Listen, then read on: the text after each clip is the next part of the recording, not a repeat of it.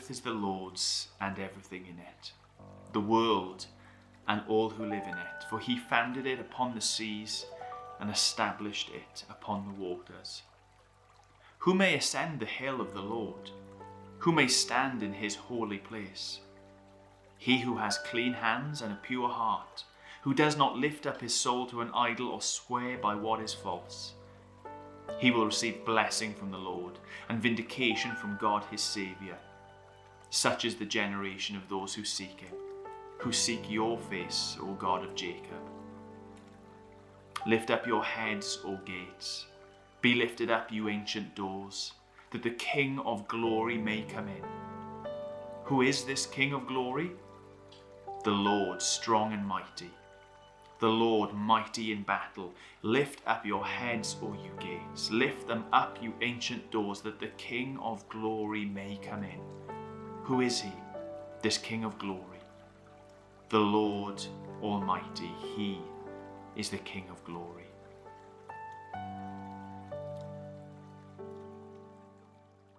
Good morning. I wonder if over the last couple of weeks you've been giving any thoughts to the question of how you're going to handle the winter.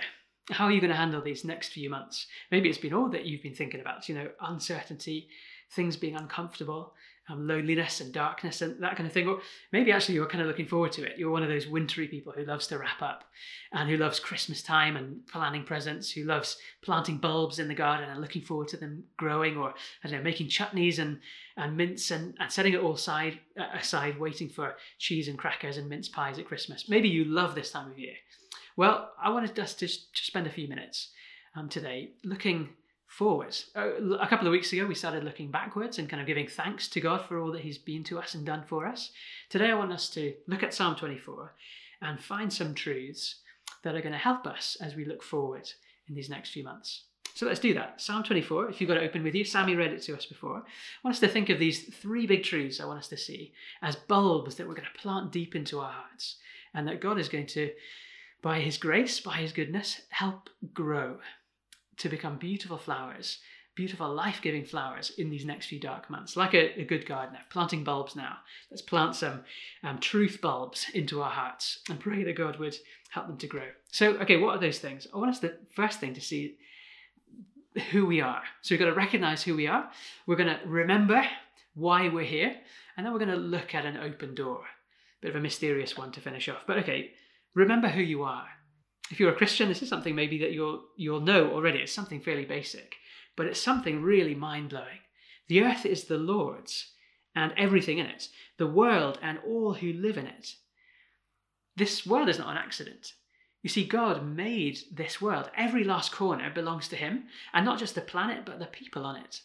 If you've seen their films, the Toy Story films, you'll know Woody. He's the cowboy. He's kind of one of the central characters. And on the bottom of Woody's boots is a name. The name of the boy who owns Woody. His name's Andy. It's kind of written there in permanent marker. That's who he belongs to. That's his delight, his kind of purpose, his reason for being is to be the favourite toy of Andy, his owner. To enjoy kind of games and fun with him. Well, do you know that you have your maker, your owner's name written into every part of your body, every cell, and every part of your life has his mark. I was at boarding school and my mum always used to, at the beginning of each term, sew in name labels to every single piece of my clothes. Well, do you know that you have God's name label, his name written into your life, absolutely every part of it, that you belong to him, that he made you for a purpose? Do you realize that you were made, that you aren't just some product of a fluke equation, matter plus time plus chance, but you were actually made by God with a purpose? Well, what do you do with that truth? Well, if you're a Christian especially, then you can rest in that truth. You can rest because you know that nothing surprises him, that his hands are around everything, that nothing is bigger than him. He owns this world. And so you can rest in his hands because he holds the future. You can also look around and receive this world, receive it gratefully with a thank you, and then offer it back to him in worship. And Paul, the Apostle Paul, one of the writers of kind of later books in the New Testament, he actually quotes this verse and says that because God owns everything, then you can eat and drink. And in fact, whenever you do that, you should do it to his glory. Whatever you do, whether you eat or drink, do it all to the glory of God, because he made it all and he gave it to you.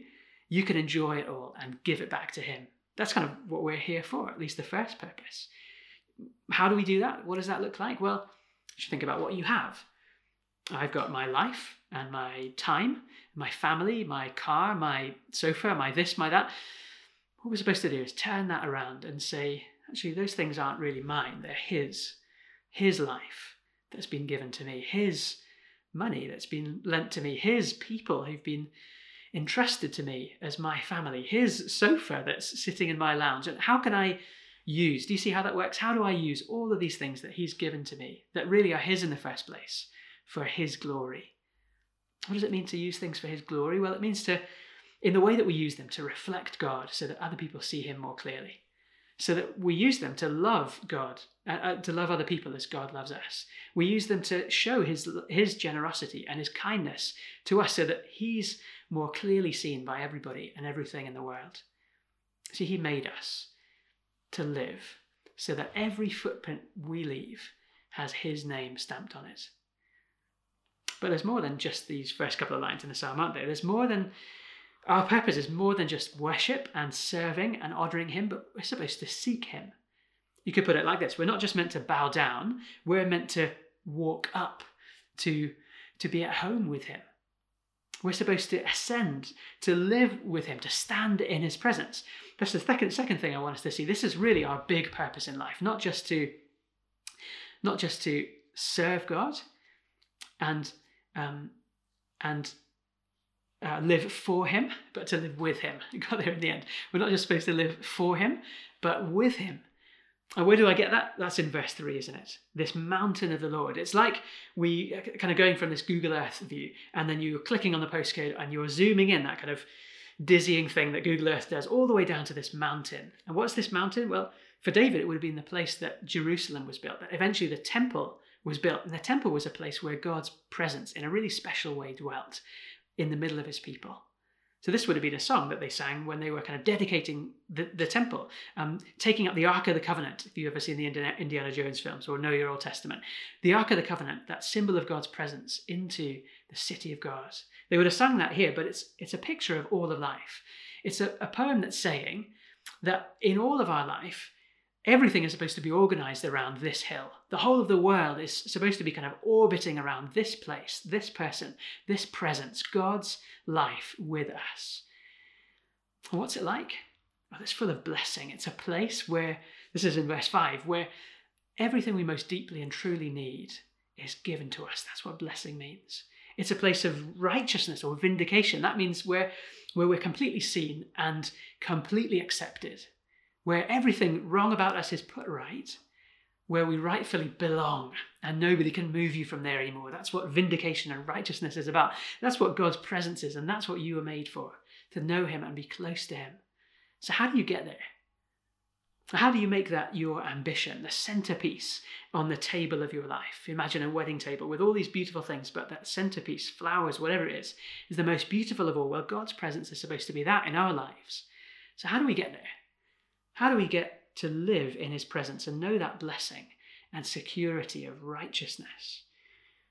Well, David tells us, you've got to have clean hands, as in you've got to do everything right, in especially your relationships. You've got to be clean in your hands. You've got to have a pure heart. Like Jesus says, blessed are the pure in heart, for they will see God. As in all your motivations and your reasons for doing those things you do with your hands have got to be pure. You've also got to be somebody who's not living a misdirected life. As in, this is the next bit about not trusting in an idol or not lifting up your soul, your life, to something that's false. That means not necessarily about kind of wood and stone and that kind of idols, but all of those things that we orientate our lives to. These paths that we take that veer us off the mountain, away from God's presence, away from looking at him and kind of orientating our lives around him. They're not just blocks of stone and wood, like I said. It's maybe, I don't know, something like that longed for relationship that just consumes all of your desires and hopes, or the hungry pursuit of wealth where you just never seem to have enough, or this desire for status where all you can think about is getting ahead of the other people where your life is lived for anything that's inside this world, as in where your whole life is directed to something that God has made, because the Psalms already told us that God made the world, and so to give ourselves completely to something that's in this world it's betrayal, isn't it? It's betrayal of the God who made us. It's what the Bible calls idolatry, and it's something really serious. So if you want to be a person who lives in God's presence, it's kind of obvious, isn't it? You've got to seek him. You've got to walk into his presence and live a Godward life where you're walking up that mountain towards him and nothing is stealing your heart to any other paths. And then the fourth one, you've got to have clean lips. What you say has got to be pure and good and right. And there's a fifth thing here as well. You've got to seek God. Maybe that's something that could sum it all up. You've got to be walking in the right direction, seeking him like Jacob did. You can read Jacob's story if you want to in Genesis 32, right at the beginning of the Bible. Story of a man who wrestled with God, as in literally. He wanted God to bless him, and he wrestled with him until he did, until God stayed with him and was present with him through all of his life. That's what Jacob was looking for, and that's what David says we need to be looking for. If you want to be a person who lives out what you were made to do, who finds your purpose in life, well, this is it. To seek God, to dwell with him and live with him. And if you want to be that kind of person, well, pause a moment and think, am I really that kind of person who has clean hands and a pure heart and doesn't walk on other paths, who has pure lips and is just always seeking God all the time, not just for what he can give to me, but I mean seeking him for him. There's a word in some of our translations that's Selah. We don't know exactly what it means, but it's probably kind of a pause thing where maybe, I don't know, the guitars would go off on some solo and you'd get a moment to pause and think. So let's pause and think. Am I this person? If I'm made to live in God's world, am I living as if God is God and I'm not? Am I living as somebody whose hands are pure, as somebody whose life is and motives are pure, as somebody who's not walking on other paths? Because if I'm honest, I'm not. And David wasn't. I mean, David had blood on his hands. And I don't know about you, but this pandemic has brought out some stuff in my heart and my life that has just been really ugly. That I like to think that I'm a good kid, but really I know I'm much more of a human wrecking ball much of the time. I wonder if you can relate to that. If you've seen stuff in yourself, especially over the last few months, maybe even the last couple of hours, that you've just been really disappointed with, and you know your hands aren't clean, your heart isn't pure. You've been going after other stuff that you kind of want to walk on that mountain, but you just keep feeling like you're getting washed off by temptations or wandering off onto other paths, or just keep getting discouraged by the fog of doubts and fears, and you just want to sit down and give up. Or maybe it's just death that haunts you. Death that keeps us from walking up that mountain, that cuts off the journey, that cuts it short forever. So if I can't make it up that hill, if David couldn't make it up that hill, if, to be honest, none of us on our own can make it up that hill, then who on earth can? We'll have a look at verse 7. The psalm takes a really interesting turn, doesn't it? Lift up your heads, you gates. Be lifted up, you ancient doors, that the King of glory may come in.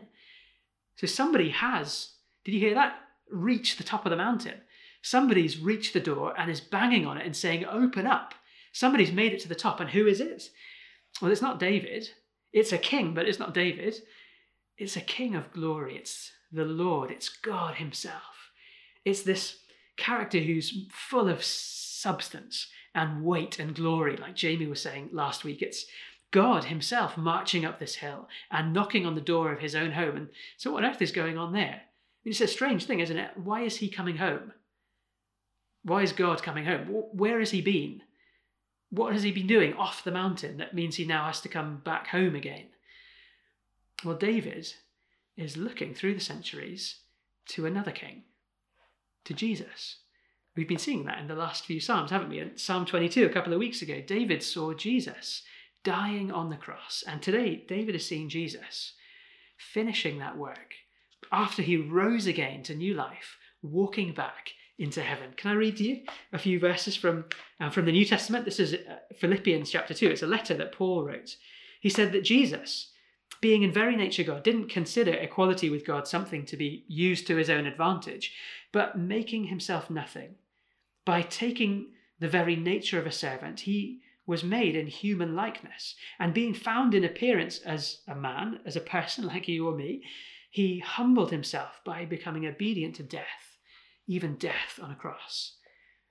You see, why is God off the mountain? It's because he came down to us. He came to live as one of us, to be with us, to be a person like you and me, but also not like you and me.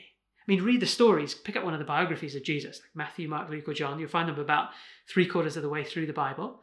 Sometimes you can get them on your own. If you just Google them, Google Mark, that's probably the easiest one to start with. And just read the stories of Jesus, and you'll see there's nobody like him who's ever lived. You'll see that he has clean hands in everything he does, pure motives in everything he does, clean lips in everything he says, and the whole time he's walking up that mountain, always with his eyes fixed on his heavenly Father, on God, living for him, blazing a trail up the mountain. But he's not just blazing a trail. Did you hear it in the psalm? He's fighting. He's the King of glory who's come back mighty in battle. He's won a victory. And what is he doing winning victories? What is he fighting? I mean, he's God. He's literally made everything. So what on earth could stand up to him that we need to fight it, to defeat it? What is he fighting? He's fighting our enemies. He's fighting all of those things that keep us in chains, that hold us from his presence, that keep us at the bottom of the mountain, far away from God. He's defeating them at the cross. I talked about that a couple of weeks ago in Psalm 22. You can go back and check out that sermon if you want to kind of explore it a bit more fully. But what Jesus was doing when he died on the cross was taking all of our failings away, all of our sins, all of our faults, and breaking the power of sin. It's as if sin has kind of kept us in chains, locking us at the bottom of the mountain. It's been like a flood that keeps washing us off. But Jesus comes and washes us clean and takes away all that sin. So that enemy is dead. It's gone. Its power's broken, and it's as if he's made it possible for us to walk through that flood of temptation on these stepping stones with his hand in our hand, walking through temptation. We're able to say no to sin. That enemy sin is defeated, and we can be free of those chains of evil habits that just seem to bubble up and show their face, especially when we go through hard times like the pandemic. Well, there's another enemy as well, and that's death. Jesus, when he died and rose again 3 days later, defeats death once and for all. Defeats death so that now, I mean, we still die, but we don't grieve. We don't grieve as we did maybe before we met Jesus. If you're a Christian, I mean, if you're part of our church and you remember Gaz, you'll remember his funeral not too long ago. And you'll remember that there were plenty of tears that day, but that there was also this rock solid hope. I wonder if you felt that. Do you remember that? This rock solid hope and even joy as we knew that it won't be long before we see him again. I mean, literally see him again with our eyes. We'll see him right and bright and clothed in immortality. Now that is victory, isn't it? We still die, we still go through hard times, but Jesus has defeated death and promised hope to everybody who follows him and serves him and walks with him up that mountain. Jesus has defeated all of these enemies. That's the victory that he won. That's him mighty in battle over even Satan himself, that kind of manifestation of evil in the world, who accuses us and tells us what we've done wrong, who tells us and lies to us, who says that God doesn't love you. He could never love you because of what you've done. Or who says that God doesn't really have your best interests at heart. He's just trying to spoil your life. Well, Jesus has ripped his teeth out. So now we can see that God loves us. He's even given his own son for us. What else would he keep back from us? He loves us. Of course he has our best interests at heart. He loves us, and he's taken away all of our sins. So now Satan has nothing on us. No accusations. You see, all of our enemies, all of those things that keep us from the mountain, doubts and fears, temptations and sin, even death that cuts our journey short, really just brings us straight into his presence. You see, Jesus has won a great victory. And then he walked back up that mountain, knocked on that door, and they flung them open. The angels rejoiced and were like, is it really him? I mean, who is it? The King of Glory? Who is this King of... It's Jesus, the King of Glory, who's come back home forever. Do you know what he's like now? He's like an anchor. He's like an anchor that rests with God in his presence and throws his rope to us and pulls us in, who actually does even better than that. If you just flick back to Psalm 23, you'll see he's the shepherd who's so secure now in heaven, who's defeated every wild animal enemy, and is a shepherd who walks with us safely through even the valley of the shadow of death and brings us safely home. You see, Jesus, after his death and resurrection, went home, and one day soon he'll bring us home with him too. Let me read you the next bit after what I read you earlier from Philippians 2. It says this, that after his death on the cross, God highly exalted him, as in lifted him up to the highest place, and gave him the name that is above every name, the King of glory, that at the name of Jesus, every knee should bow, in heaven and on earth and under the earth, and every tongue acknowledge that Jesus Christ is Lord. So have you acknowledged that today? Do you know him? Have you heard him say, come and follow me? And have you felt him wrap his rope around you, wrap his arms around you, pick you up and bring you safely home? Do you know him? Well, if you do, then let me give you a couple of things we can do today. One is pack light. Whenever you come to Jesus, pack light. Come empty-handed. Don't come with stuff that you've got to try and impress him. Just come and receive his blessing. That was verse 5, wasn't it? Come and receive blessing, receive his goodness, his righteousness, his cleanness wrapped around you like a clean dressing gown. Let him welcome you into his warm and comforting presence. Don't bring stuff in your own hands. Pack light. Come to him. Second thing, live boldly. Jesus said to the disciples, some of his last words, all authority on heaven and on earth has been given to me. So go and tell the world about me and baptize them. Bring them into the family of Father, Son, and Holy Spirit. Bring them into presence, to closeness, to belonging with the living God. So we should live boldly, going and taking that good news to anybody who'll listen to us, to anybody, because we know that he's made the world. He's got his hands wrapped around it. He'll keep us safe and take us safely home. So what can touch us? So come on, let's live boldly, strategically, courageously, creatively, doing whatever we can to persuade people to come and know Jesus and walk with him into his presence. And the last thing, take heart. If you're suffering, if you're struggling, know that Jesus has been there. Jesus has suffered with you, but he also suffered for you to break the power of every sad and harmful thing and to bring you through that one day. There's real hope, in Jesus. In fact, there's hope only in Jesus. So if you're suffering, come to him, give it to him, and let that shepherd pick you up and carry you home. Or maybe you don't really believe this at all. Maybe this is a real strange stuff for you. A completely new story. Well, if that's you, well then can I encourage you to do what I encouraged you to do before? To pick up the Bible, or to go online and find Mark's Gospel, and just to read it for yourself. Come and take a look at Jesus, who lived like nobody ever has, who died like nobody ever has, and who rose again like nobody ever has, to break and wash away and clear away every power that would keep us from knowing him. Everything that keeps you from living for him, for being all that you can be as a person, for knowing your purpose and walking with him forever. Jesus has taken all of that away. Come and read that story of him. And maybe you could pray before you do that. Even if you don't believe in God, you could pray a kind of cheeky, honest prayer like this. You could say, God, I don't really think that you're there. But if you are, then would you show yourself to me as I read about this man who claimed to be your son? You could pray something like that and then read and see what you think of Jesus. Well, how are we going to make it through these next few months? We're going to remember who we are, made by God. We're going to remember what we're here for, to live for him and to live with him. And we're going to remember all that he's done to make that happen and put our hands into the hands of the Good Shepherd who died for us, who promises to carry us home. Amen.